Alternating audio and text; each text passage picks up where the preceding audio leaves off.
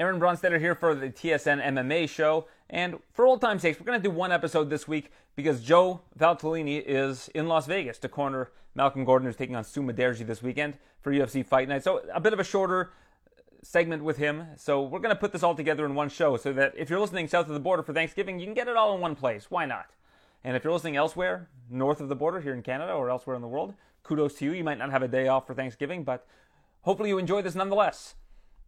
After my conversation with Joe, you'll hear some interviews that were conducted this week with the two main event competitors for this week's UFC Fight Night, Curtis Blaydes and Derek Lewis, as well as one of the combatants in the co-main event. That would be Anthony Lionheart Smith, who I love speaking with, one of the best interviews in the sport. Very forthright, very honest. Always enjoy speaking with Anthony Smith. And then I'll spend some time with my colleague from TSN, Robin Black, who did a fantastic feature for us at TSN this week. It's the anniversary of Roberto Duran's famous No Mas moment 40 years ago, 1980. Wow. So Robin did a feature on the psychology of surrender. Why some athletes decide to, no longer continue during a fight. I hate to use the word quit, but decide not to continue during a fight. And why others will fight through the most adversity possible and refuse to, under any circumstance, walk away from a fight until it is deemed over by the necessary officials. You can check that out on tsn.ca if you're in Canada, tsn.ca/UFC. So we'll start with my my segment with Bazooka Joe Valtellini, followed by interviews with Curtis Blaydes, Derek Lewis, Anthony Smith, and Robin Black. Happy Thanksgiving to those in America, and to those elsewhere, enjoy the podcast. Here's my conversation with Bazooka Joe.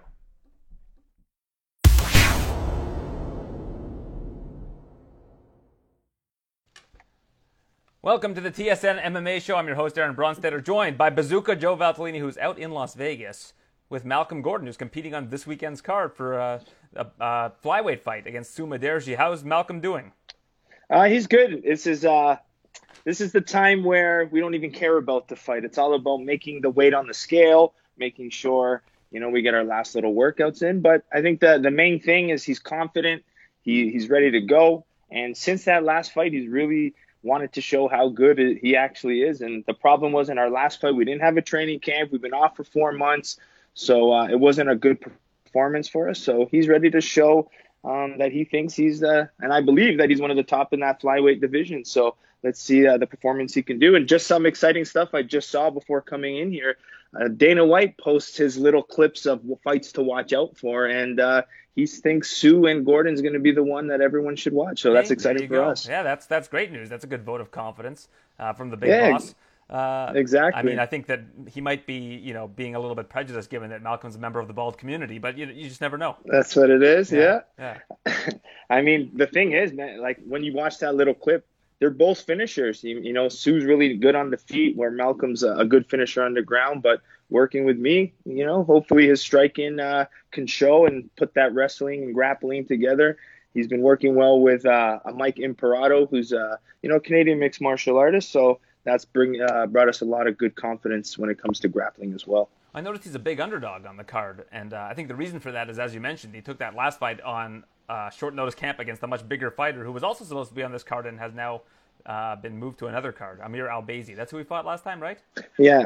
Amir Albazi, he ended up, his opponent had some visa issues. It wasn't COVID related, but I mean, that was a good fight for Albazi as well, but I think that fight got moved to January, so who knows? But it's all about Malcolm. So hopefully we can get another rematch with Albazi in the future to show our real talent. Yeah, or Albazi just stays at 135. Malcolm just keeps going through people at 125, and he sticks around. I mean, I was surprised that he was that big of an underdog looking at the lines. But like you said again, I think the last outing is what people are basing it off of, which is just not representative of how good of a fighter he is.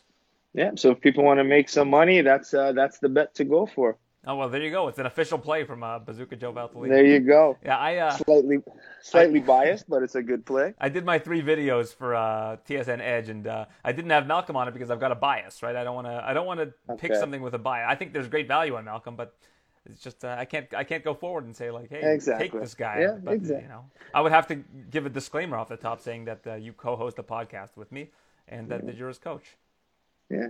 And you believe in me, so I then believe you in you. automatically believe in Malcolm. So that's what it is. Yeah. A lot of people come up to me and is like, well, if it's a product of Bazooka Joe, well, he's got to win for sure. So I like that thinking too. Yeah, that's a good vote of confidence as well.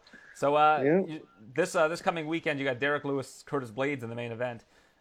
This is, I think, probably going to be an easy one for Blades if he's able to stick to the game plan and doesn't get hit. I mean, that's basically what it is. You look at the Cormier fight as kind of a template for beating Derek Lewis, and you also realize that Blades is a much bigger guy than Cormier, right? So if he can, Blades will probably be the bigger fighter because from what I understand, Derek Lewis is down to like 250 pounds. He's looking trim coming into Wow. this fight. That's what he wanted to do going into this particular fight. Yeah, I'm actually got to see Curtis Blades walking through the hotel. We have to do daily temperature checks. So he was just in front of me, and man, he's a big boy. He is a I big mean, man. he's a tall guy. He's definitely a big man. Seeing the size of his legs, and he's thick and strong. So I haven't seen Derek Lewis yet, but I'm curious to see these big heavyweights and the size they are. And I think Curtis Blades, and you've been calling it out for a while. I think he puts it on Blades.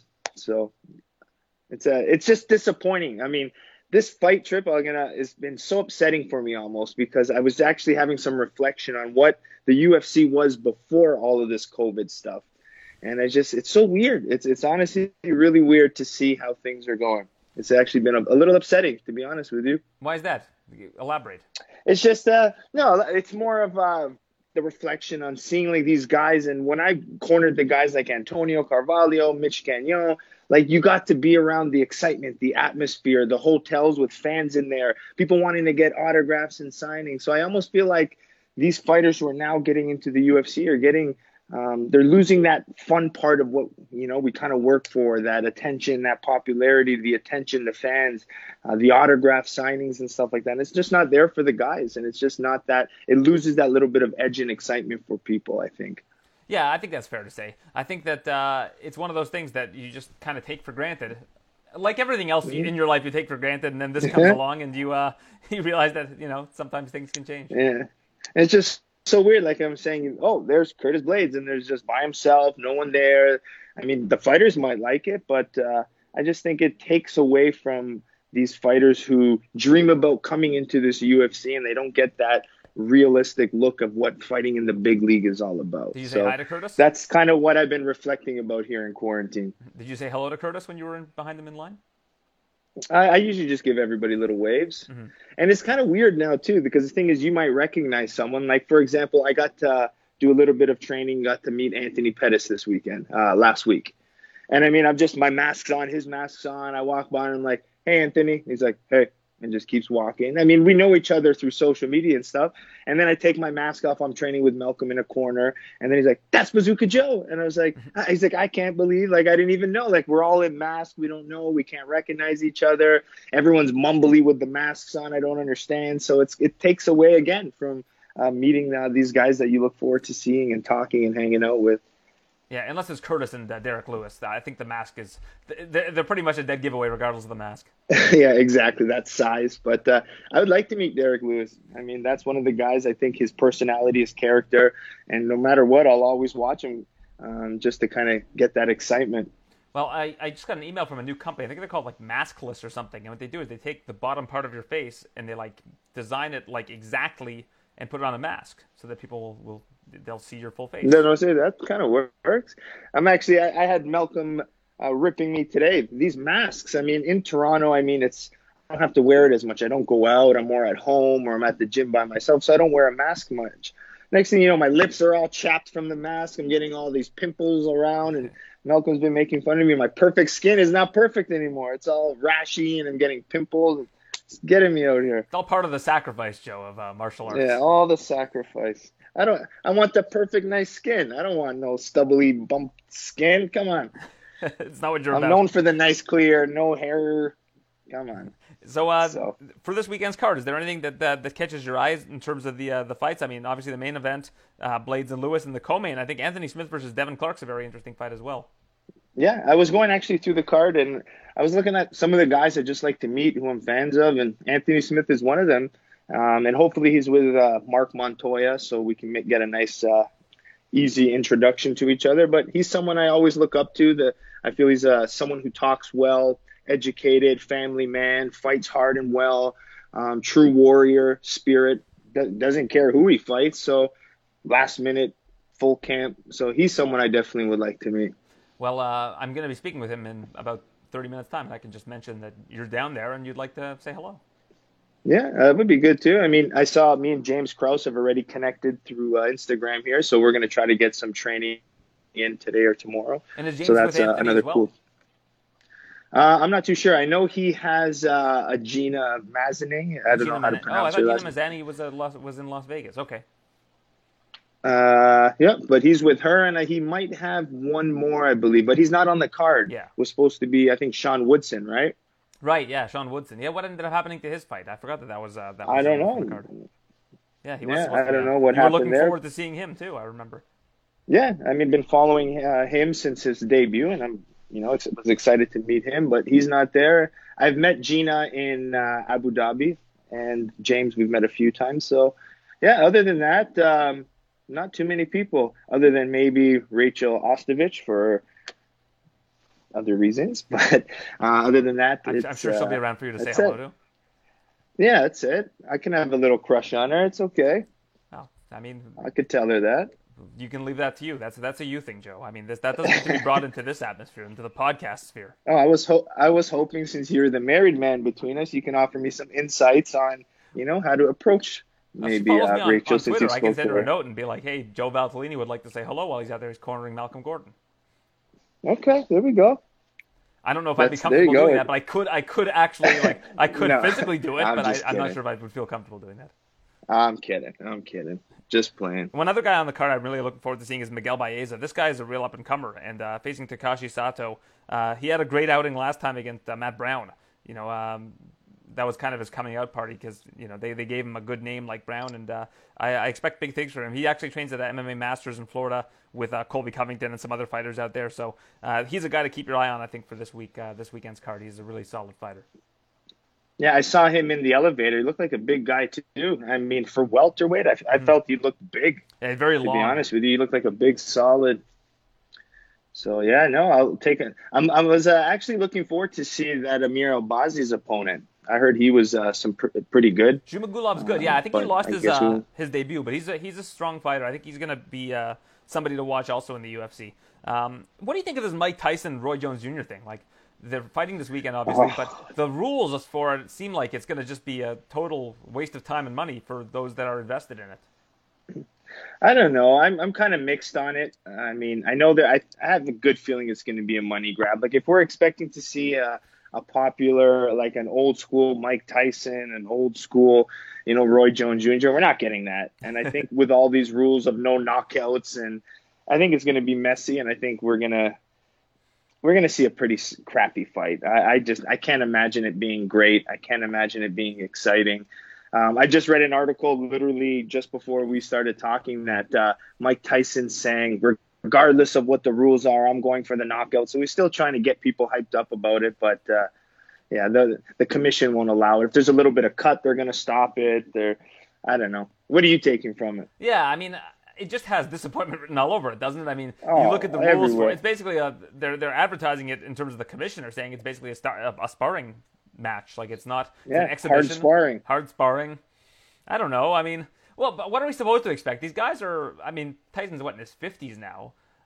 Roy Jones at least has boxed in the last 5 years, if I'm not mistaken. But I think that, it's one of those things where it looks like it's just going to be, it's going to get stopped like early on, and everybody's going to kind of walk away disappointed. And apparently the pay-per-view numbers so far have been really good, and I understand that. It's Mike Tyson, but I just feel like we're kind of getting set up for disappointment here.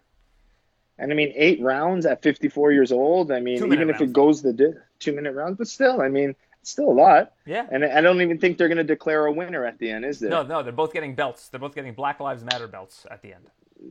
Okay. Well, I don't mind the message, but let's they could at least pick a winner, like at least make it somewhat of an exciting fight. With that already, when you're not going to get a winner, there's like no knockdowns, there's no cuts. Like, what are we to expect here? Like, you know what I mean? What are we supposed to be like? Going into this? What's the best case scenario? I don't know. Did they just abandon the rules? and like swing for the fences in the first minute. I don't know. That's probably the best case clue. scenario. It's just like they just come out swinging, and one of them gets knocked down, and they call the fight. Then at least we're seeing I'd prefer that. Yeah, that's what I mean. That's what I think that. the best case scenario is with these two guys. Yeah. Or something, or someone get rocked and see some form of excitement. But I think it's just going to be a slow-paced fight. I mean, in the clips we see of these guys training, they're put to music, they're cut, they're angled, so it makes their pad session look a lot more aggressive and a lot more, better than they actually are. But I don't know. I've seen Roy Jones shadow box, demonstrate. He looks still quick and fast, and I'm sure there's still that genetic. You don't lose it. It's like riding a bike, but to be able to keep at a pace and the level that people expect, it's impossible. I genuinely believe it. But I'm hoping at least the undercard. I mean, you got to think Jake Paul. He has no boxing experience, and they're allowing him to probably fight to knockout. Boxed, but I don't know about Jake Paul. So, I mean, they're letting them go to knockouts. I mean, you would think that at least if both of these guys agree to it, let them go. Let them have some fun. Yeah, well, I don't know. Maybe they should have done it in the Middle East or something. But let's move on to a fight that only one person was able to walk away with the belt this past weekend. Deiveson Figueiredo beats Alex Perez. Ooh. Figueiredo looks like the real deal. He's going to be tough to stop. I think the world of Alex Perez. I think Alex Perez is an incredible, well-rounded fighter. And that transition into the guillotine choke was unbelievable. You don't see stuff like that very often. But speaking to a lot of the jiu-jitsu guys, they were saying it was just a really immature mistake from Perez. I mean, he was kind of jumping to things a little too early, but I think it was more of a mistake, and we didn't really get to see Perez's full, how good he actually is. But let me tell you, I think Figueiredo is gonna be a real big threat. And I think he's got some good star power with him, even with his personality, his mean mugging, his shape.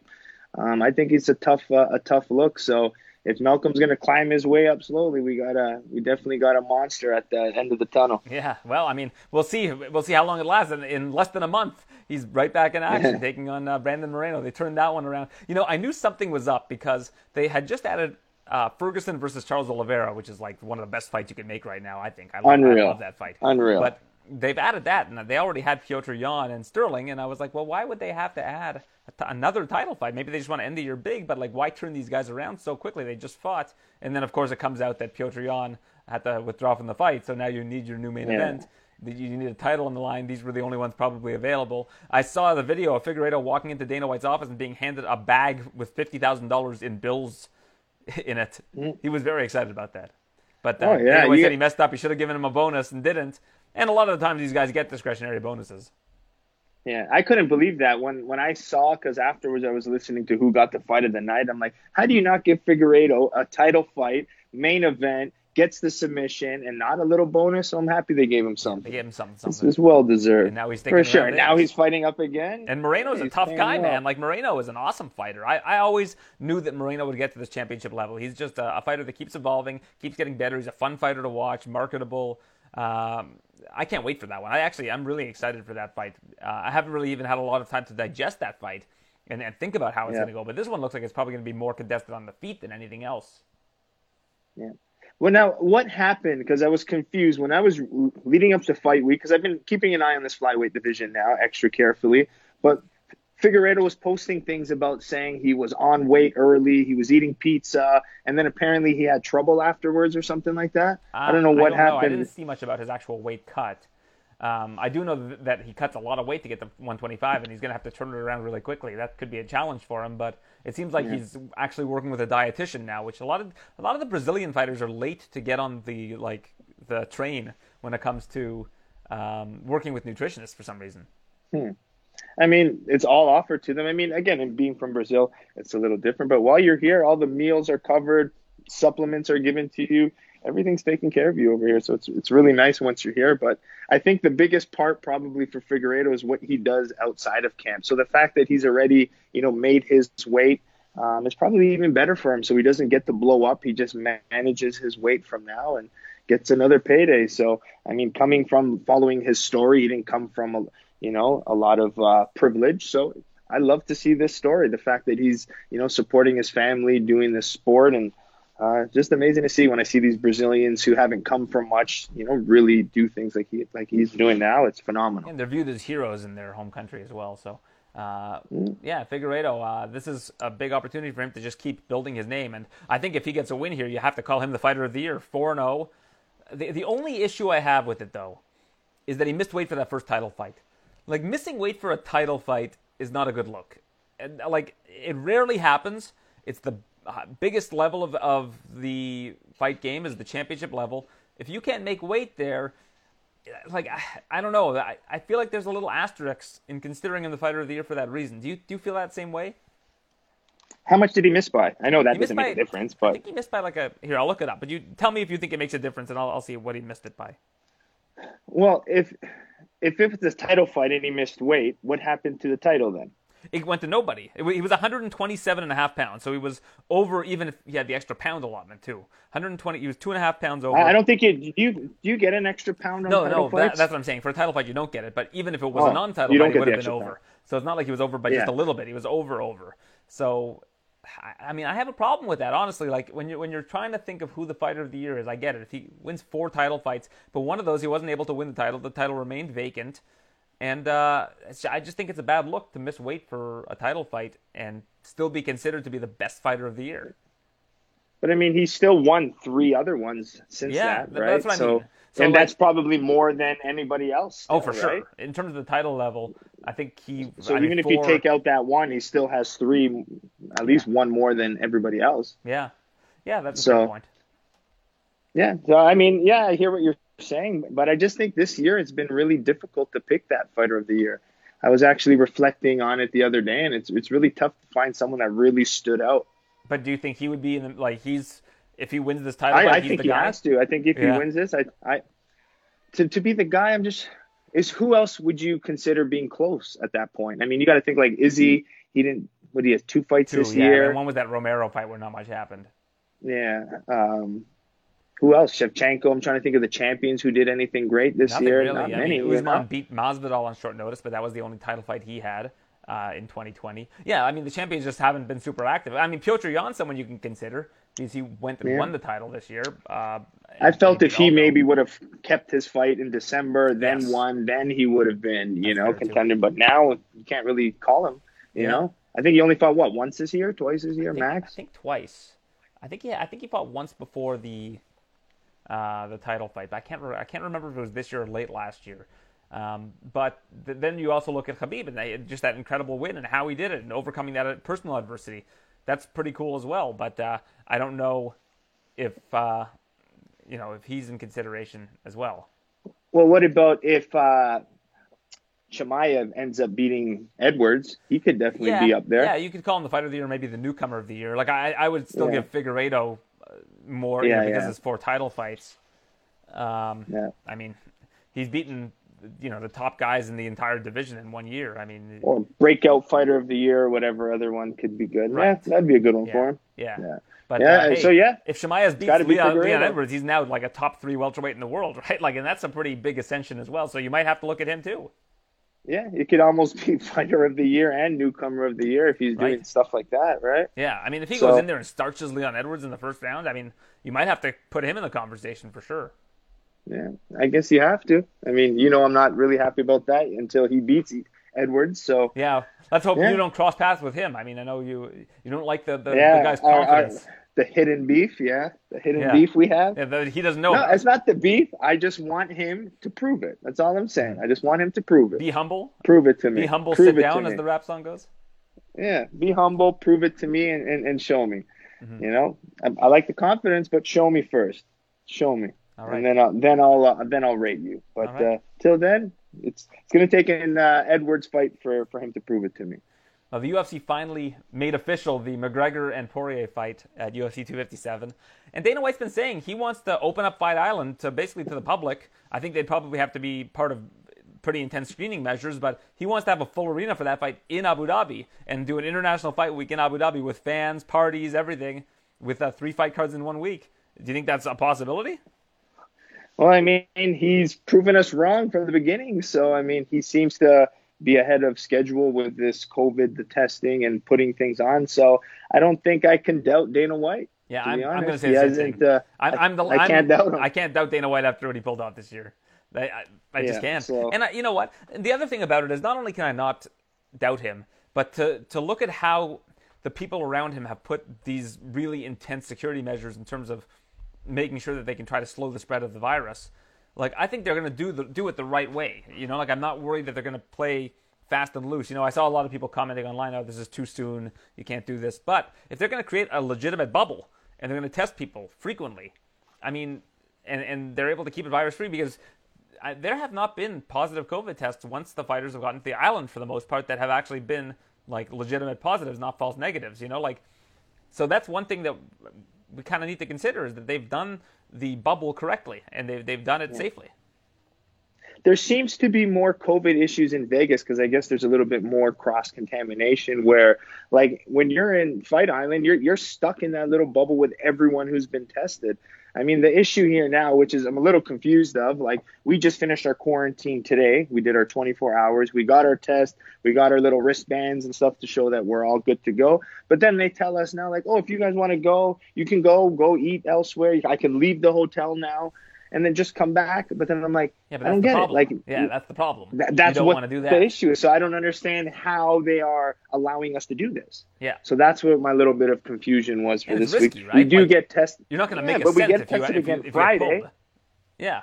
I don't know. I'm confused about that little because they're letting us we can go to the grocery store if we want. The one guy was like, well, if you guys go to IHOP, I was like, we can go to restaurants and eat at IHOP and then come back to the hotel. I'm like, what are we doing here? Like, this is totally almost against what I thought we were trying to control. Who do you got? And especially in Vegas, they've reduced it again. As of yesterday, I believe, they had to reduce everything to 25% capacity, where when we first came last week, it was 50% capacity. So things are getting bad. The PI is really strict on appointments only, scheduling, no other. Like, I haven't even been to the Institute because they just want basically the fighters going in on their own. Who do you have in your room with you there? I keep seeing a moving figure in the background. Oh, it's the moving figure. That's Matt Speciale. One of the top 100 prospects, according to MMAprospects.com in the world today. Matt Speciale. Really? Yeah. When did that come out? I don't even think he knows. It hasn't come out yet, but Sean Bitter, who works on it, was asked which Canadians are on the list, and Matt's on the list of the top 100 prospects that are unsigned right now. All right. You want to break the news to him? We can see his reaction. Tell him to come over here. I want to get his reaction. We're going to get your reaction here. I'm on headphones, but I'll give him a headphone. Well, that's why I figured he couldn't hear, so I wanted to tell you, and now you can break it to him. Or I can break it to him, I guess. Okay. So there's a guy named Sean Bitter, Matt, that runs MMAprospects.com, and he has you ranked in the top 100 unsigned prospects in the world. I love it. You're one of a handful of Canadians. Okay. You gotta smile. That's not bad, right? That's not bad. That's good for in the world. Sure, I love it. On this planet, Earth. Damn. Yeah. 4-0 and 3 finishes, right? Yeah. Not bad. And you're here, I guess, to help Malcolm with the nutrition. Yeah. We're doing the nutrition, helping him with his weight cut all the way through. He hired me for the full fight camp too. Wow. So if he misses weight, people should remember your face, and you're the guy to blame. I'm the one to blame. Put it on me. I like the pressure. Might as well. All right. I like that. Yeah. I like that. That's it. Well, I hope you're keeping well. It's nice to see your face. But yeah, I wanted to break that news to you. I saw Sean Bitter was asked which Canadians are on the list, and your name was there. So I meant to tell Joe, and now that I see your face, it reminded me. Awesome, man. Thanks a lot. Yeah, of course. Well, there you go. He's all excited. Smile says 1,000 words. Now. Yeah. Oh, yeah. It's nice, though. I told him he's got his UFC sweater, so enjoy it because then you'll be getting your own fight kit soon, hopefully. That's the plan. Absolutely. Well, I mean, this regional scene kind of pause is not helping anybody on the regional scene, but hopefully things come together soon in that regard. Yeah, we need something for him. I think the plan was to try to introduce him to some of the bigger managements now, like the Rubies and maybe even the Tysons of the world, and just to try to get him fights. With no local fights in Canada right now, it's really hard to get guys momentum. We had 4 fights last year, and then coming into this year, it's kind of like we can't get anything. It's slowing us down. So we need to find promotions that'll let these guys build themselves up a little bit more. Right now, it looks like LFA and CFFC are starting to bring in a lot of Canadians. So that's probably the avenue to go down. If you see John Morgan, mention it to him because he is the play-by-play for CFFC. Okay. Well, I emailed CFFC and they fully ignored my email. Okay, well, So I have to find a manager or something to go through, yeah, because ask apparently John Morgan. a Bazooka Joe email address isn't enough for CFFC. Oh, So well, maybe they just can't maybe big they dog thought it go. was the guy on the gum wrapper and not the kickboxer. Yeah, maybe that was the mistake. I'll try again. You might have to start knocking on some doors, Joe. Yeah, I'm gonna have to do something because he's ready to go. He's All ready right, to go. I'm sure there are a lot of others that are in that same camp in Canada. I feel bad because there were 2 Canadians that were on the Contender Series and they moved it to November and they couldn't get visas. So, two fighters that haven't fought this entire year. So that's devastating for them. I mean, one is Achilles Estremazoulis. I don't know his last name. It's a long last name. He's out of He's from I think he's out in BC.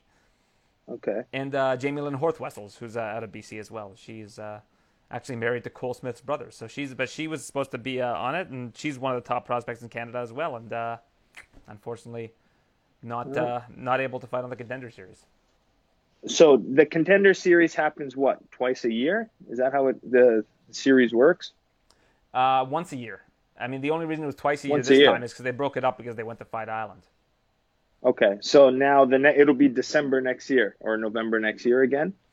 If they were to do another Contender Series? Yeah, along those lines.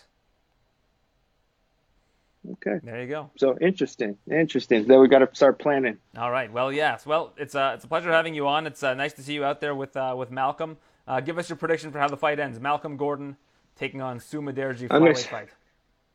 Malcolm Gordon is going to be able to close the pressure, take him down, and I'm going to go with a second round rear naked choke finish. All right. So if you like that, look up the Malcolm Gordon by submission prop and jump on that. Yeah, it'll be a good one. All right. This has been the TSN MMA show. I look forward to speaking with you next week, Joe, when you get back, and we have some fun stories from your experience here in Las Vegas. Awesome. Looking forward to it.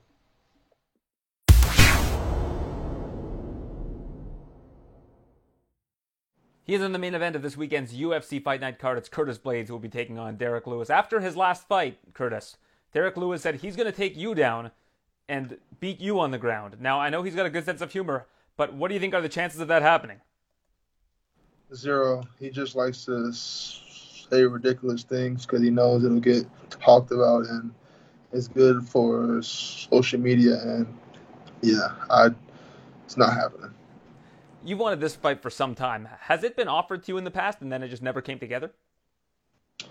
It's been discussed. I don't know about officially offered, but I think the UFC always knew that I would be like 100% into taking that fight. So it was really, the ball was in his court, so to speak. And I guess after his last win, we're too close in rankings. So I knew it would happen. Now, the heavyweight title's only been contested, I think it's over the last 2+ years, by Daniel Cormier and Stipe Miocic, 3 fights in a row. Do you like that because it's given you a chance to really establish yourself as a top contender in the division and given you more time to evolve? I mean, it doesn't really matter if I like it or not. That's what happened. Like, I would have preferred that. No, I don't think any contender in any division, no matter what their age or experience, wants to sit back, especially when they're that close to the actual title, and just sit back and watch 2 older guys go back and forth over and over and over. But that was just a situation. It is what it is. It's over now, thankfully, and now I'm ready to move on. Do you feel a little bit bad for Francis Ngannou? I mean, yeah, just like me. He's a contender, and he should have already had a title shot. Because I know if I were him, I would be asking for one, and I would feel like I deserve one. He deserves one. He deserves one. So, yeah, I guess I feel as bad as any fellow contemporary in the sport can feel for another guy in a division. Now, John Jones has moved to the heavyweight division, or so he says. He's relinquished the light heavyweight title, which means he's serious about it. What do you think of him facing the winner of your fight, you versus Derek Lewis, to prove that he belongs in the heavyweight division by facing a top contender? I think, no, I'm not doing that. I win this fight. I want a title shot. I'm not going to be cannon fodder to build up someone else. I've already built up myself, and I feel like I've earned that type of recognition that I don't have to take that fight if I don't need it. That's a title fight. I'm not fighting John Jones to prove I deserve a heavyweight title shot. That's ridiculous. But does the idea of being the first to beat John Jones not appeal to you? I mean, it does, but we're talking about money. I'm not going to fight John Jones for 200 grand. That's ridiculous.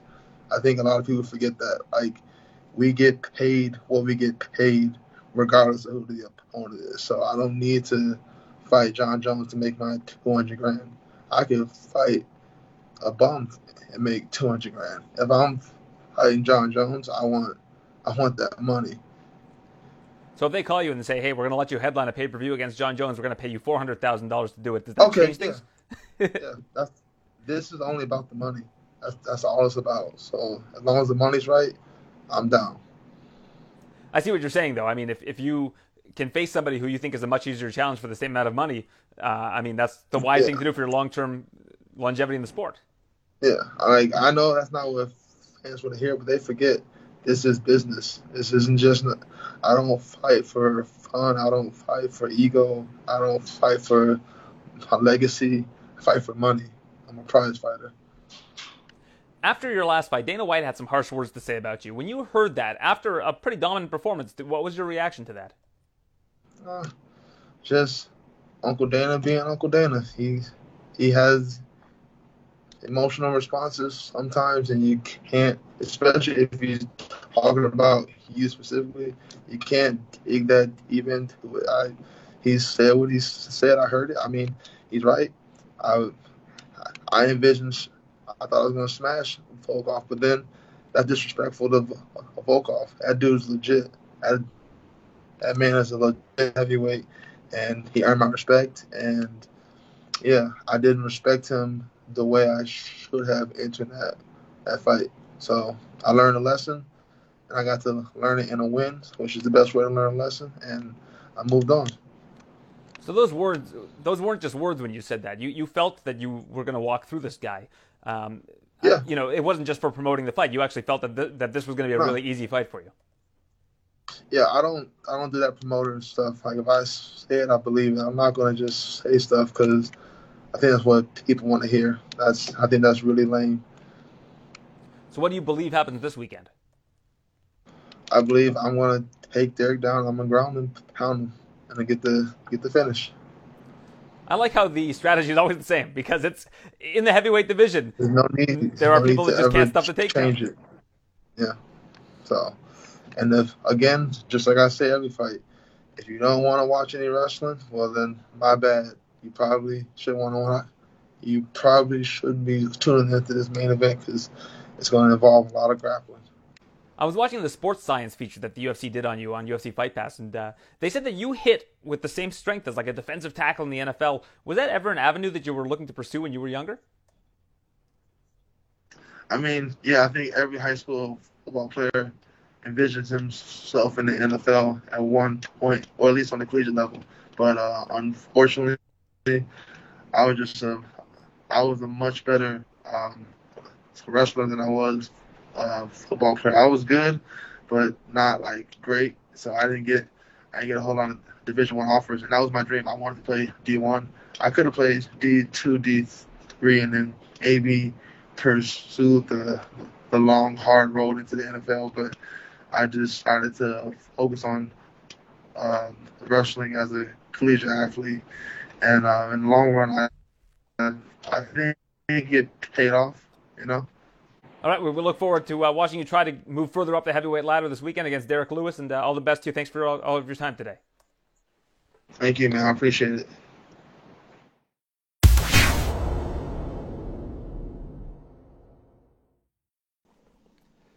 I'm now joined by UFC flyweight champion Deiveson Figueiredo. No, wait, is that Derek Lewis? You look like you've lost some pounds. You're coming into this fight a little bit lighter. Yeah. You said Figueiredo, or whatever his name is. Yeah, I'm a little lighter right now. So is this going to be the first time in a while you haven't cut weight for a fight? Shit, I ain't been cutting no weight. I haven't cut weight in years. Okay, so what are you weighing for this one? In 250 range? That's what you said after last fight you wanted to be for this particular fight. Yeah, I wanted to be 250 range, but right now I'm at 285. 285. Okay. Well, you just told me you didn't cut weight for any of your fights, and now I'm getting Yeah, mixed you messages told me here. I was Figueredo too. That's true. I guess we've both made a mistake, so we're even now. So this fight against Curtis Blades, you've been talking about how you're going to score the takedowns on him and beat him on the ground. Is that the strategy going in? Yeah, that's the game plan. We're going to take him down, grind him out all 5 rounds, manhandle. We'll see if he could get up whenever he wants to, whenever I'm on top. Yeah. That sounds like a miserable night for him. It's going to be a miserable night. I'm sending him deep waters. So with this heavyweight division right now, there's not a ton of movement. It looks like Francis Ngannou's finally getting at his rematch. But where do you think this fight would put you in terms of the heavyweight picture if you get a win? I don't know because I'm still ranked number 4. I'm on a 3-fight win streak. The other dude, Jordanio, won 1 fight, and they put him in front of me. So I don't got nothing against Jordanio or nothing like that, but the ranking don't mean anything. A guy that's ranked number 15 right now could get the title shot right now, and it wouldn't surprise me. So I really don't care. It's not really bothering me. So it is what it is. You've said in the past you're not really that concerned with the belt. Has that changed at all over the years? Yeah, I'm really not concerned with it, but it also would bring more money, which is my motivation in this game. And so, I go ahead and give me the title shot. Give me the more money. Yeah, I'll do it. That's one thing you and your opponent Curtis Blades have in common, is that you're in this for the money. I spoke to him about that yesterday. I asked him if he would face John Jones, and he says, not for what I'm making now. What are your thoughts on potentially facing John Jones next, if that was an option? I feel the same way. Not for the money that I'm making now. I wouldn't fight Jones. So what's your reason for that? Because he gave me his reason. Yeah, that's what I said. I'll say the same thing. Not for the paycheck that I'm getting now, I wouldn't fight Jones. They would have to pay me a lot more than that. Yeah, he mentioned that he felt he could just take easier fights for the same amount of money rather than having to face Jones for, I guess he said, $200,000. Yeah, I feel that. This fight is one that Curtis says he's been wanting for a while. Is Curtis somebody you've had your eye on as well? No, not at all. I like fighting exciting fighters. I like calling out exciting fighters. I don't want to pick on guys that really like to just lay and prey on people and try to get decisions and stuff like that. I like guys that go out there and try to finish and be entertaining. That's the guys that I love to fight. That's why I called out Francis back in the days, because I wanted to be entertaining fight, but which it turned out not to be. And so fighting Curtis is like, I don't know, it's just like one of those fights that hopefully he comes to fight because I'm coming to fight, and hopefully that he don't want it to be a boring matchup. Hopefully it be one of the history in the making, is one of the best fights of the year. Do you feel like a fight with Francis now would be just a completely different fight? You told me, I think, in the past that you could barely even walk when you were in the fight with him the first time. Yes, that's correct. This fight, hopefully, the next time me and Francis match up, that'd be a way better fight than it was the last fight. We owe it to the fans. We owe it to ourselves, and, we got to go out there and make it right. Have you ever gone back and watched that fight? I haven't watched the fight yet. No, that's the only fight, one of the only fights I haven't rewatched. So you tend to rewatch your fights most of the time? Yeah, I usually rewatch the fights hundreds of times after, no matter how the outcome is. But the Francis fight is the one of the fights I didn't rewatch yet. Which fight's your Picasso? What's the fight you're most proud of if you watched it back? You watch your fights back hundreds of times. The Volkov fight, because I like the Rocky series movies, and like going into that fight, I was telling my coach that it'd be awesome if I could have one of those Rocky Balboa type fights with this guy, because he's from Russia, and he looks like Drago from Rocky movie, and I'm American, and he's from Russia, so I was like, the perfect ending of a Rocky movie. Yeah, it is. I mean, it doesn't get much better than that in terms of a comeback story in fight. Yes, for sure. So I was watching a bit of your backstory today, and I know that you had served some time in jail many years ago. Do you feel like had you not served that time, that you wouldn't be where you are right now? Yeah, I say that all the time.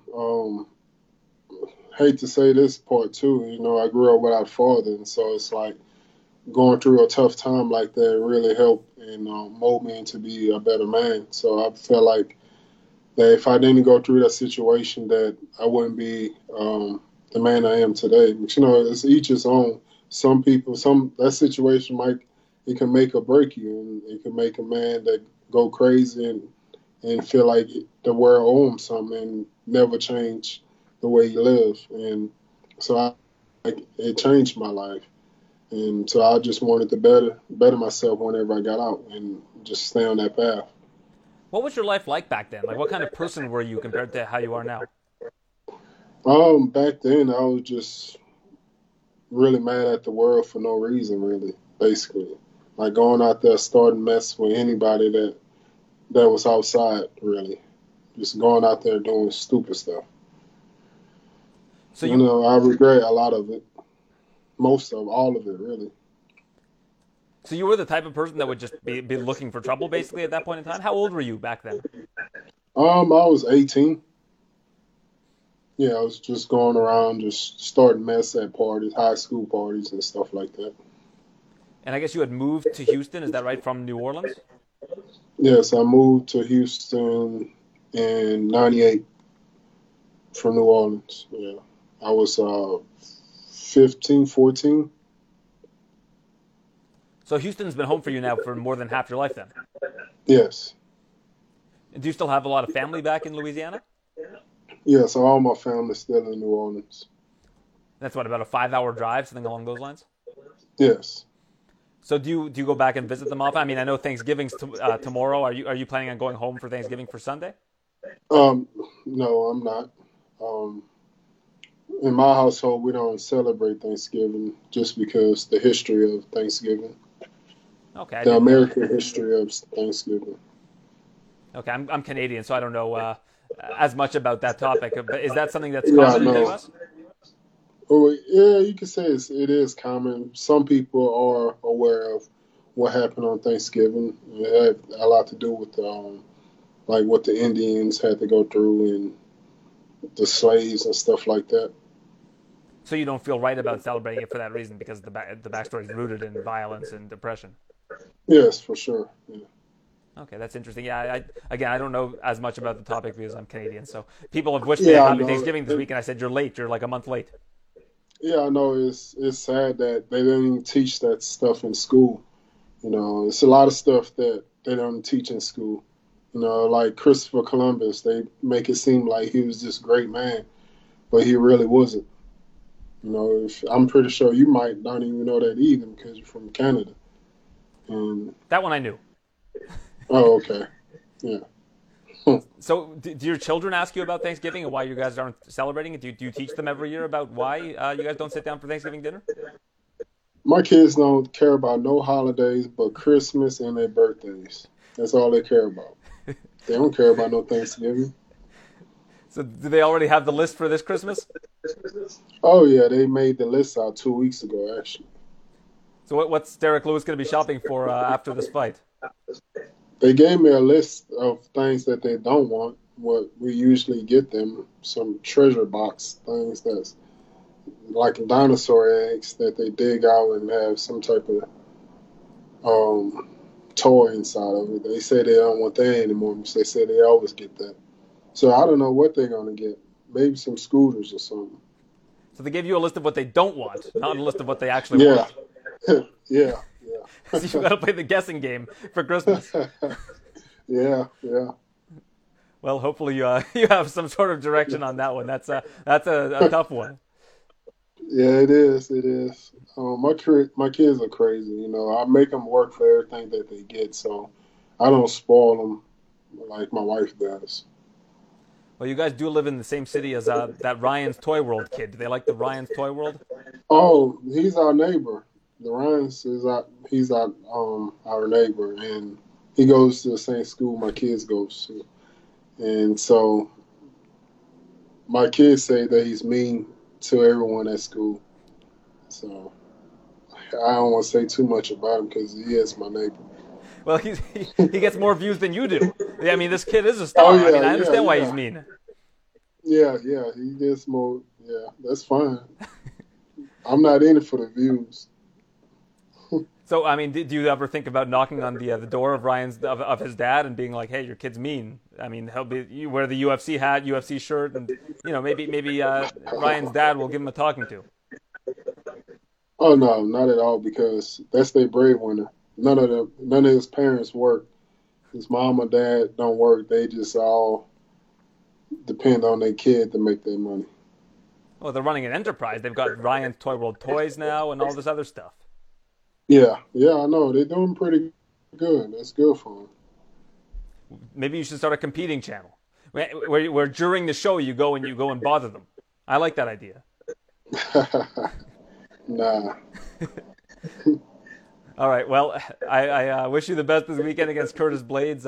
Hopefully it's an exciting fight. I know that you're going to do your best and do your part to make it an exciting fight, and we look forward to it. And I hope you figure out this Christmas puzzle. Yeah, I know. Me too. Well, I appreciate it. Thanks for having me. Always good talking to you.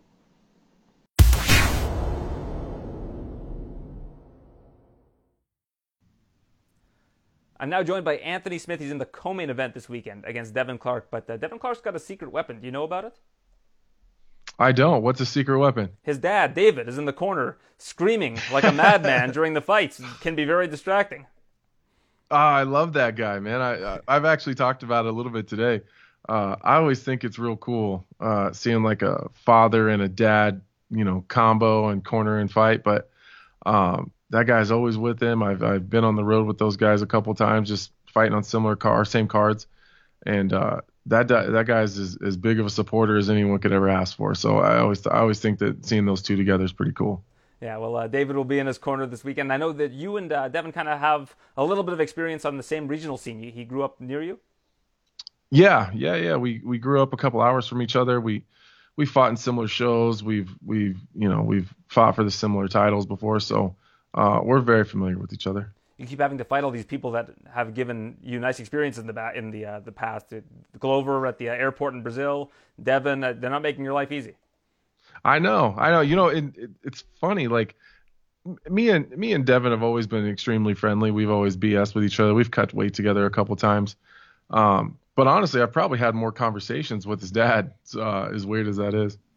Yeah, well, it's going to be an exciting fight for you and a bit of a step down in competition, no disrespect to Devin. Is that what you were looking for in your next fight?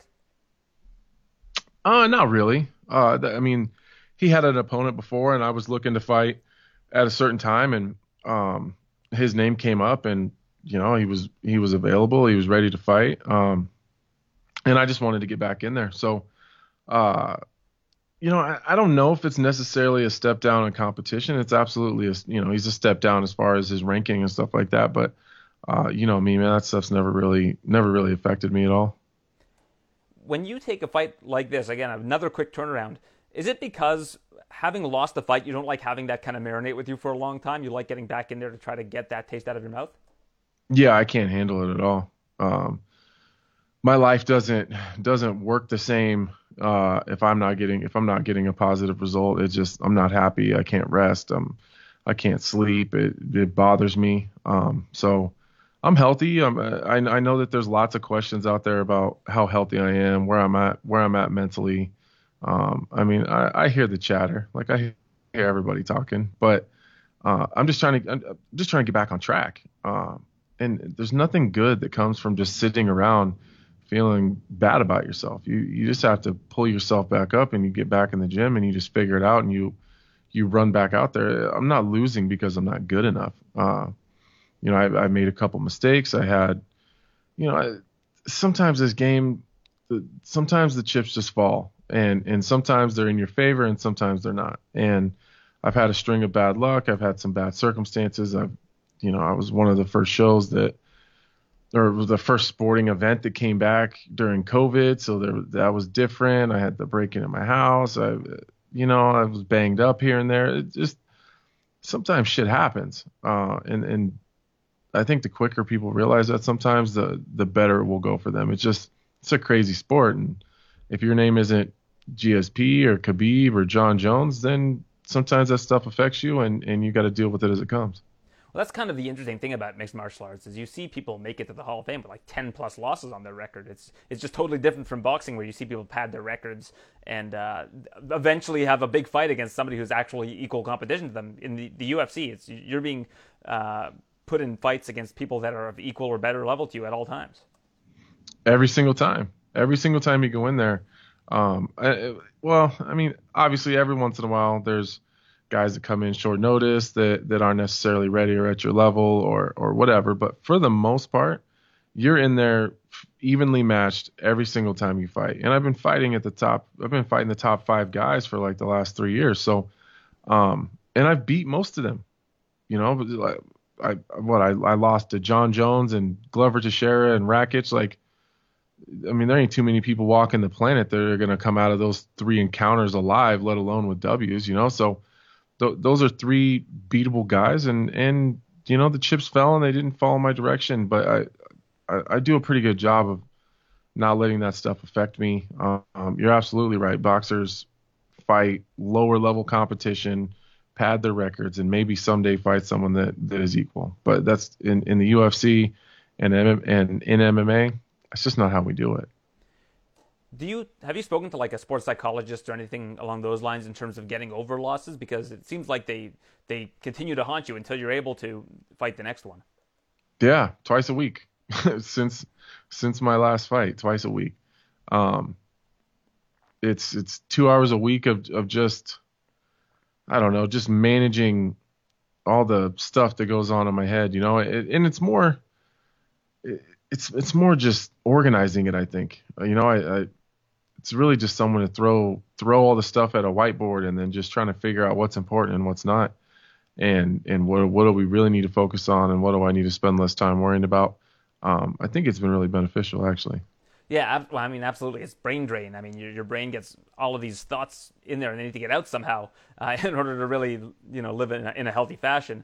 So I think that every athlete should go to a sports psychologist or something along those lines to talk about the things that they can't really talk about with other people. Even a coach, significant other, there are certain things that you want to talk about that where it's kind of a judgment-free zone. And I think that that's really important to an athlete. Yeah, and there's a lot of sessions we've had where we don't even talk about fighting. It has nothing to even do with my competing or any kind of competitions or even training.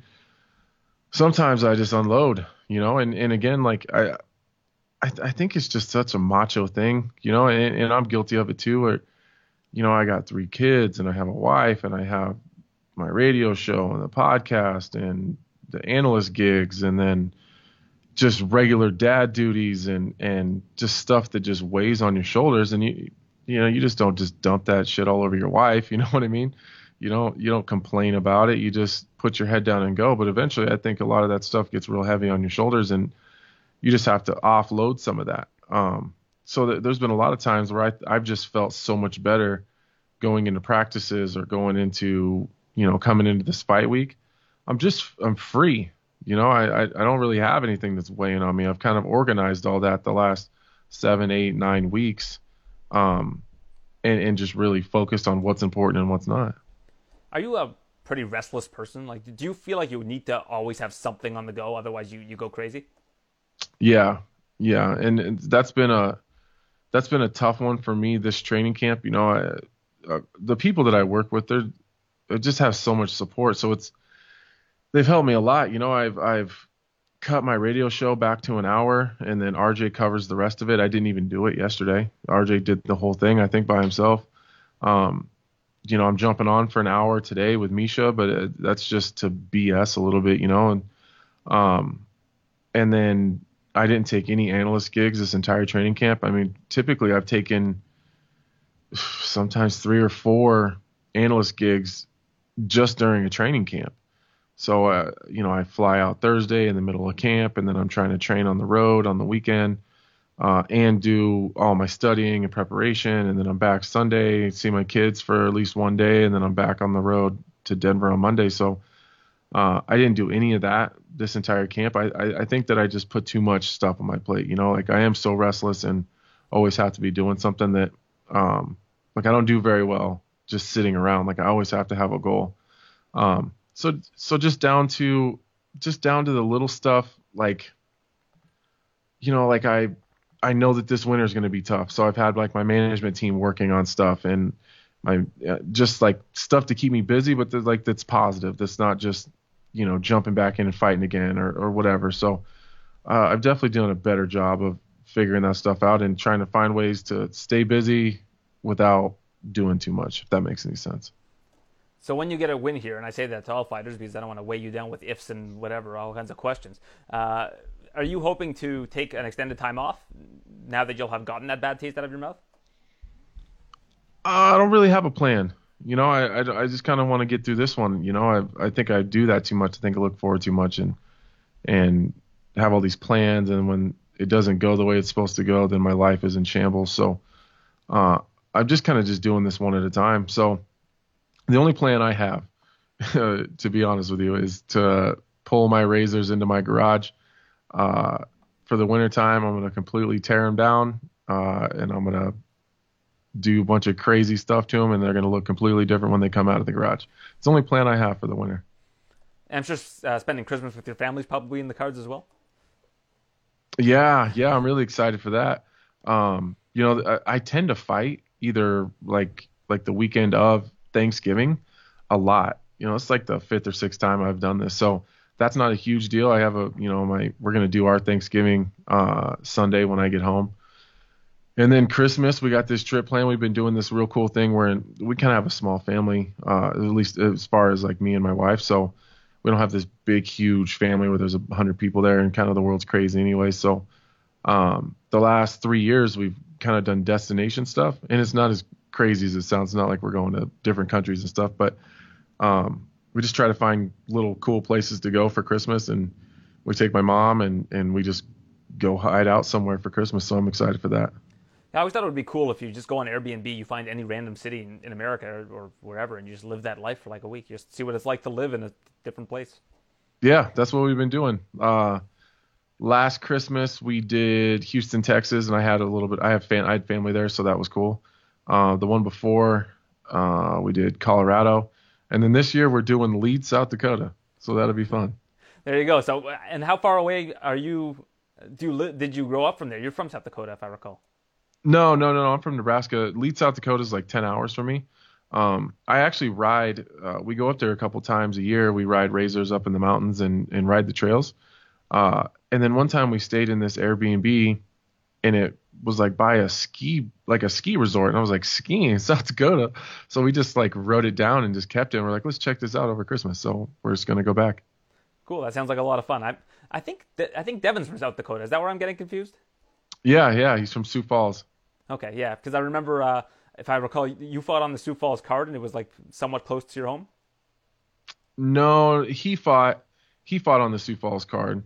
I believe that was his UFC debut. He fought Alex Nicholson, I believe. This is Mike Perry's buddy. Okay, and you were going to fight on the Lincoln, Nebraska card, and that one got canceled because of COVID or something along those lines? Right. Okay. Now I'm piecing this all together in my distorted brain. Well, I appreciate your time. It's the co-main event yourself and someone you're very familiar with, Devin Clark. Bring earplugs so you don't hear David during the fight. He'll be screaming, and you got to block that stuff out. It can be very distracting. It's distracting for me as a viewer, but I think David Clark has been one of the stars of this year in this pandemic era where you have empty arenas. I think so. I mean, you're definitely not going to miss anything that guy says, but anytime you even go back and watch one of Devin's fights, it's crazy because the only thing you can hear is his dad. So again, I think that is so damn cool.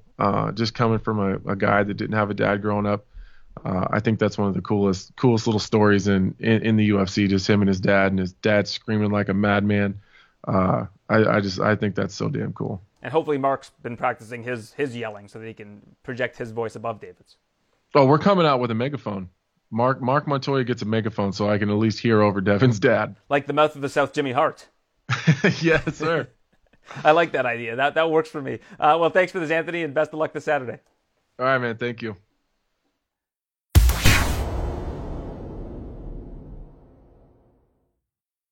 It's nice to see Robin Black's face as we discuss the two-part series you did for SportsCenter about the anniversary of No Mas and Ruben Duran. How did this idea come about? So Jason Palter is senior, executive producer. He's there's so many cool people at TSN, and TSN is this cool umbrella where some people have to or get to or however you want to look at it, do a lot of work. Jason's one of these guys. For people who are curious about how, big projects will come about, somebody will say, hey, I got a cool idea. Often it's you or me or whoever, but sometimes it's, it's a senior producer. In this case, it was Jason. And at first, you discuss an idea like that and you say, is this compelling to me? And will this be compelling to other people? And the idea that 40 years later, Roberto Duran, one of the great champions ever, people still will talk about the night he said, you know what, forget it. I don't want to fight this guy anymore tonight. And that's really compelling. That's a really interesting starting off point. I'm always interested to me, fighting, like a lot of things, is the mind. Whatever, I throw a punch, I drink a coffee, whatever, my mind made me do that. So the deeper Jason brought it up, the deeper we got into it. We started talking about Georges St-Pierre and becoming the greatest ever, and attributing that to one night where he wasn't able to continue. And then, young Max, who retired in between rounds in a UFC fight recently, and how people reacted to that. And we knew we had something interesting. I don't think we realized it was going to be like how big it became, but it was a really cool project. And the process of building a thing like that is really exciting. And we even saw Shogun tap to strikes this past weekend, which, I said after that fight, there's no way Shogun's last fight could be him tapping to strikes in an empty building. It's not the way it should end for Shogun.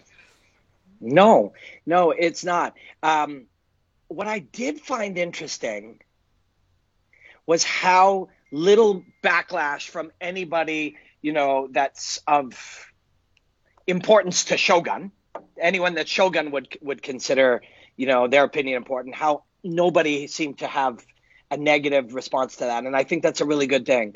You make a great point. If Shogun can tap to strikes, then why can't any human say, I cannot continue, let's save it for another day? Well, there's also a stigma about tapping to strikes. People tap to different chokes, submissions, knee bars, arm bars, whatever, any sort of submission attack. But when it comes to strikes, there's this weird stigma around tapping to strikes, even though you're probably in a position where the only thing that's going to happen from there is taking more strikes. If you're about to tap to strikes, in your mind, you're like, well, I just don't want to keep taking these unanswered strikes. The referee's not stopping it, so I've got to take matters into my own hands. And it's kind of the same thing as a submission. If you wait for the referee to stop it, your arm can break or your limbs can break. Yeah. And I don't know why that's more valuable than someone's head. Yes, but the way you phrase that is actually, and that's natural the way we would think about it as we watch it from the outside, but that's not how it's proceeding in your head. You're not thinking, my arm could break, I better tap, or I will take more strikes and the ref isn't stopping it. You don't have that level of conscious thought. You are behaving much more in the primitive part of your brain. The amygdala is this part of your brain that reacts to things instinctively. The prefrontal cortex is the part of your brain where you think things like, geez, I better tap to this because I'm going to take more strikes than the ref is thinking. Generally, in those moments of true, I got to get out of here, there's not that level of conscious thought. And we got to dig into some of those aspects too. I'm good friends with Dr. David Klonsky, who's a psychology professor at the University of British Columbia and a martial artist and a friend. And so we brought him in to kind of discuss some of those aspects. And my friend David Mullins, who is a sports psychology consultant. And we tried to look at it with science and expertise to really figure out what's happening. But you're right, the stigma aspect is, we all make judgments of things. And if we watch 100 hours of football or fighting or, hip hop or whatever, we feel like we have some applicable knowledge of it, but we don't understand it. So when we apply our judgment or a stigma, it's not in reality. my judgment, if I've never fought, of somebody's tapping to strikes is actually not really anything like the process that they're going through themselves. So we've tried to explore all these things, and explore them outside of only sport, but to like the human nature and it was really. I'm really proud of the piece. I loved working with Jason and Sam and the people on it. It was big and it was scary and it was heavy. And all of a sudden you have 4 hours of interviews and you don't know how you're going to cut them into pieces to make sense of it. But it was a really cool project. Yeah, that's the worst part about doing these big projects is you have to leave great stuff on the cutting room floor. Like even when you guys did your 30-minute show, which ended up being, I guess, 22 minutes with commercials about Georges St-Pierre, you guys had so much gold that we had to sit on. Yeah. That was, I guess, 3 years ago now. That was when I first came to TSN. And I've told lots of people, you mentioned it before, but you were the one who recommended me to come work at TSN to the vice president. And that was one of the first projects I worked on. And same thing, yeah. You're traveling around literally with Georges St-Pierre to LA and New York and training with Freddie Roach and, sitting and talking to him about his hopes and dreams and fears and anxieties. And you do that for weeks and then you make 22 minutes of it. But that's how these television pieces, collages, pieces of art, storytelling, whatever you want to call it, that's how they're made. Now, you've been doing a lot of that for Bellator recently. And, a couple of weeks ago, I was on a show on MMA Fighting, and I said that Bellator got off to a rough start when they resumed. I felt like they didn't get any momentum. I felt like a lot of things weren't going their way. And, fights were getting canceled. I felt like the main events didn't deliver.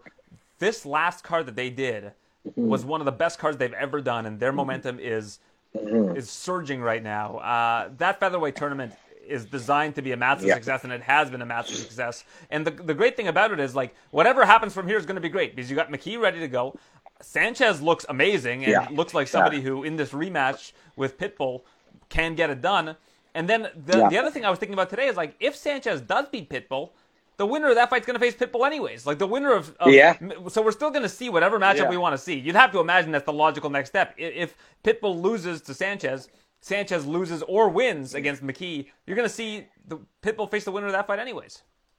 So AJ's pretty obsessed with fighting Pitbull and proving something by fighting Pitbull. So if somehow, and Sanchez looked brilliant, and he's special, and he's a different kind of special. He's like a drive and heart and commitment and do what's necessary to become greater than he is to win kind of guy. And I love watching that guy fight. I do. So if he defeats Pitbull, and whether AJ defeated him or not, all of a sudden you have somebody new, somebody meaningful, somebody who beat the guy who beat Chandler, who's at that level in the UFC, and if that happens, and it happened to be AJ who won, he would go hunt for Pitbull at 155. He 100% would. There is a lot of momentum. I think some of the big things when you're in kind of deep in Bellator that you see that are the most meaningful things are not what we are seeing as the viewers or the consumers or the storytellers around it or the analysts or the journalists or whatever, but what the fighters are seeing. I think the most important accomplishment that Bellator has done is that if you are a 17-year-old or a 19-year-old hotshot who's going to be something, you believe Bellator is a very legitimate path for your career and that winning a world title there will mean something to you. That wasn't felt or consumed or believed to a young fighter 5 years ago, but it is now. And that's the biggest thing that Bellator has accomplished. And that's huge. I'll see that as being up real close right now. That won't be seen or discussed or necessarily like a mainstream piece of knowledge for 3 or 5 years. But if you're paying attention, Patrick Mix and AJ McKee and then JJ, who was on that show, who beat Claxton, all these guys, these are, if you know fighting, these are real prospects. These are top 10, top 5, top 1 guys at 29 years old. And they were like, Bellator is where I want to make my career for whatever reasons. The structure of the company, the internal structure of the company is highly desirable to fighters. A lot of them, most people don't realize this, but if you're an 8-0 stud, you're going to get probably triple pay in Bellator of what you'll get with a UFC deal and quadruple if you went in through the Contender Series. So there are whole camps of 20-year-old fighters and their coaches who are like, this is the route for you. And when you're 26, Bellator will be much bigger contextually than it is now. And it's a good place for you to go and become a world champion and make a big living. And young fighters believe that. And that's massive. Yeah, and you don't even mention Aaron Pico, who I still think is a top 5 yeah. prospect easily. He's a genius. World. Yeah, I mean, he's brilliant. But the weird thing about it is, like, I feel like Coker has struck out on a lot of them. You know, when Ed Ruth joined, I was like, this guy's going to be a future champion. Look at his reach. Look at his wrestling pedigree. With Pico, I thought, wow, this guy, like, the sky's the limit with him. Yeah. And it still is. But I feel like it's taken a while for that one kind of transcendent prospect to break through, and it looks like McKee is that guy. Was McKee signed in the Coker era, or was he signed by Rebny? Because I found that Rebny had signed, like, if you look in the history of Bellator, you look at Pitbull, you look at Chandler, you look at a lot of these guys, those were like Rebny era guys. Yeah, and a lot of these Coker era guys never got the steam that they needed to get, and there's of course still time. But that's always been my criticism of the Coker era. Is like, it seemed like early on he was fixated on bringing in kind of older guys, like, and he still kind of is bringing in like the Ryan Baders. He's headlining with Manhoef, but it looks like that's kind of changing now. They're publicly saying now, you know, we love Anderson Silva, but that's not our route anymore. If you think about, like, you know, I know Scott enough to, like, chat with him and know he's a kind man who's very intelligent, who knows what the fuck he's doing. That's as well as I know him. You know, I work closely with all kinds of people within that company, but I don't hang out with Scott Coker on a regular basis. But I watch the man and I study the man and I analyze what he's doing. And Rich Chow is a very close friend now. I talk to Rich a lot and I like him very much. He's a real, true martial arts friend. And Kogan, who is brilliant and devious, and that's their crew at the top, and they know what they're doing. If you look at it, so if we projected that in 2025 they would increase their market share, their consumption, the quality of fighters by a substantial amount, we would look back and go, in 2018 you could see that the moves were get these young fighters. In 2016 the moves were we need to attract enough attention to get these young fighters. So if we get some Chaels and Lyotos and, you know, we can do. And if you reverse engineer the plan back to Fedor and Rampage, it makes sense. We need to exist. To exist, we need whatever we can get. While we're existing, we need to attract prospects. When we attract prospects, we need to help them develop, find a way to develop them. And prospects is math. I hate saying that but it's true. This is not from anybody deep in Bellator. This is, again, my analysis of what I think when I watch, not inside information, watch from the inside. But everybody at Bellator loves Michael. I'm going to use Michael Chandler as an example. Everybody at Bellator loves Michael Chandler. I fucking love Michael Chandler. He's a brilliant fighter. If Michael Chandler and an offer comes in from the UFC that Bellator could and has the money and has the option to match, and they did not. Why? Not because they don't love Chandler, not because he's not brilliant, but because let's just invent a number. $2 million. Michael Chandler is going to be $2 million a fight. Well, we can get 5 of the best prospects on planet Earth at $40,000 a fight right now, and keep paying them up. They'll make $8,000 in Contender Series or whatever. We can pay them $40,000. We can show them we're invested in them. Of those 5, if one of them becomes a top 5 guy and one of them becomes a really fascinating star, is that better than having signed, you know, Mike, who's been a massively accomplished guy and still has? Yes, the belief is that it is. That would be my observed strategy from watching from the inside without, you know, people telling me the direct strategy. But if you look at it, that's what it seems to be. And it makes sense. You can get 5 Picos. You can get a Pico, a Claxton. You can get a Tyrell Fortune, Ed Ruth. Exactly. Guys, yeah. Exactly. You got 5 of them. If one of them becomes Chandler or more, and 2 others become important, you have done better. Like, you have done better for your objectives. But to do so, you have to give up one of the great fighters in the world. That makes me sad. If you could do both, it would be better. But there are limitations to every business, just like there are limitations to every choice you make in anything. And maybe they talk to Michael Chandler, who they respect, and Michael Chandler says, you know, I really feel like my career won't be fulfilled until I can test myself in the UFC. And they say, okay, well, you've got a blessing. That can happen as well. Yeah, 100%. And that, I'm delighted to get to analyze the UFC for the Canadian broadcast partner, TSN. So, there's a certain amount of me being, not wanting to overly compare apples to oranges in a way that's rude or negative or whatever. But the way the companies work are very, very, very, very, very different. And I have worked a little bit inside both.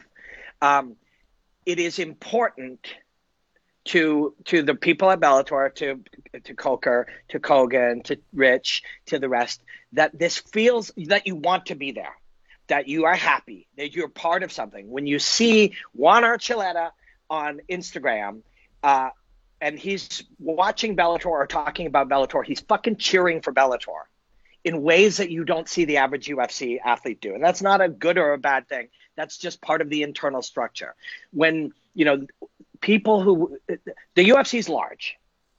McDonald's is large, and Nike is large, and Coca-Cola is large, and Budweiser is large. That's a different type of business. It's run different. Your experience of working in it is different than if you work for a craft beer company, than if you work for, Tom's Shoes, right? And this is like that.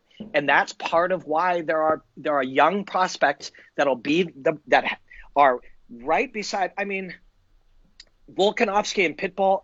If you know anything about fighting, you know that that's at the very least an even fight.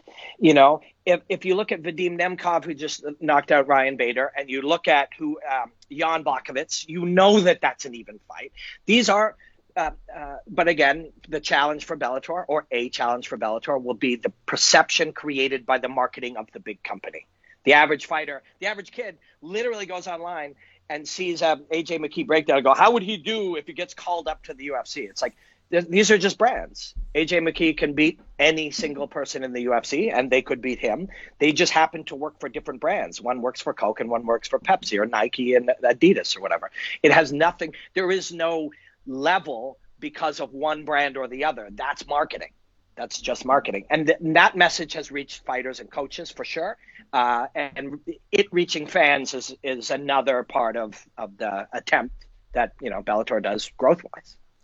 Yeah, and when Pitbull ended up winning that fight in the way that he did against Carvalho, I said there's just no question that this guy's a top 10 pound-for-pound fighter in the world. And I hate pound-for-pound. Yeah. I'll preface it by saying I hate pound-for-pound as an idea. And but he's just an amazing fighter, and I think that he could become a 3-division champion. Like, I think he could make bantamweight. And he fought like Ben Henderson, who fights at 170. Like, he can fight from anywhere from 135 probably to 170 and be competitive against anybody in 4 divisions. Yeah. Like, how many people can you say can do that? Mm-hmm. There's maybe one. Like, he might be the only guy that you could say would be able to be competitive in 4 different divisions. Yeah. And I mean, he's never really fought at 170, but he's fought against bigger guys. He's fought. So I mean, but Pitbull he's an anomaly for sure. And and Gegard Mousasi is the same. Gegard Mousasi is the same. Mousasi couldn't make 170. Like, Mousasi has to fight at 185, 205, or heavyweight. I think he fought heavyweight. Yeah, I think he has fought heavyweight. Maybe in Japan, life. And I think he could compete at heavyweight. Yeah. But I'm talking about a guy that could actually make weight in 4 divisions, and I think Pitbull could actually make weight in 4 divisions and do that. Yeah. Pitbull. This goes back to actually what I think is so interesting about talking about prospects and stuff. Is Pitbull young? Anybody who was aware at the time, had the ability to assess and then project, that is a skill people have in football and hockey and folk music. There you become specialized in the ability to assess what it is and then using your experience be able to potentially project possibilities. If you looked at Pitbull, you would have said that the heart and the grit and the intensity and the passion and the instinct to just attack at the right times, how much energy he was able to generate with movement, all of these things, you were like, fuck, this guy's real. What you wouldn't have been able to project is how much his touch and finesse would have been able to develop.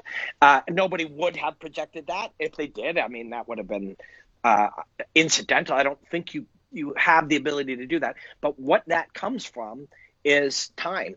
Like, just time. He's only 32 or something crazy. Yeah. And you look at how much time he's had, and there's a bit of luck that has to happen when you have somebody who has the potential to be that great their life experience and the environment they came up in to make them that great. The raw materials, the right coaching is some amount of good fortune, but also you need some luck that they don't get badly injured. Some of that is controllable through rest, but he worked super hard. So you would think he would have gotten badly injured at some point, which would stop the amount of volume of hours he could train and fight to get this type of subtlety to be this good. But he did it, and he has done it, and he continues to do it. The fight with Juan Archuleta, you look, Juan's a genius. Juan's brilliant. Juan is a top 5 or top 1 bantamweight on earth too. Juan Archuleta versus Peter Yan, you can't bet, you can't assess that if they fought 10 times, which one would win 6 of the 10. It's too difficult to be able to do. And yet what he was able to do with him that was all skill, all just pure finesse and skill. And that's rare.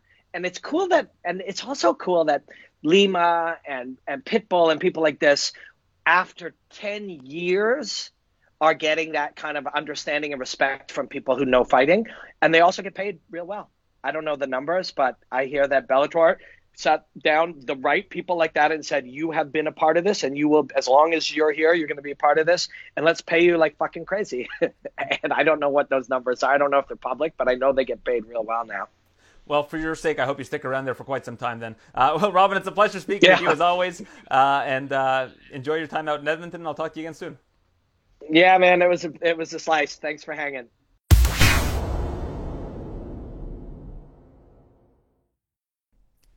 A big thank you to all of our guests this week: Curtis Blades, Derek Lewis, Anthony Smith, Robin Black, and of course Bazooka Joe Valtellini. We wish Joe and his disciple Malcolm Gordon the best of luck this weekend as Malcolm competes at UFC Fight Night.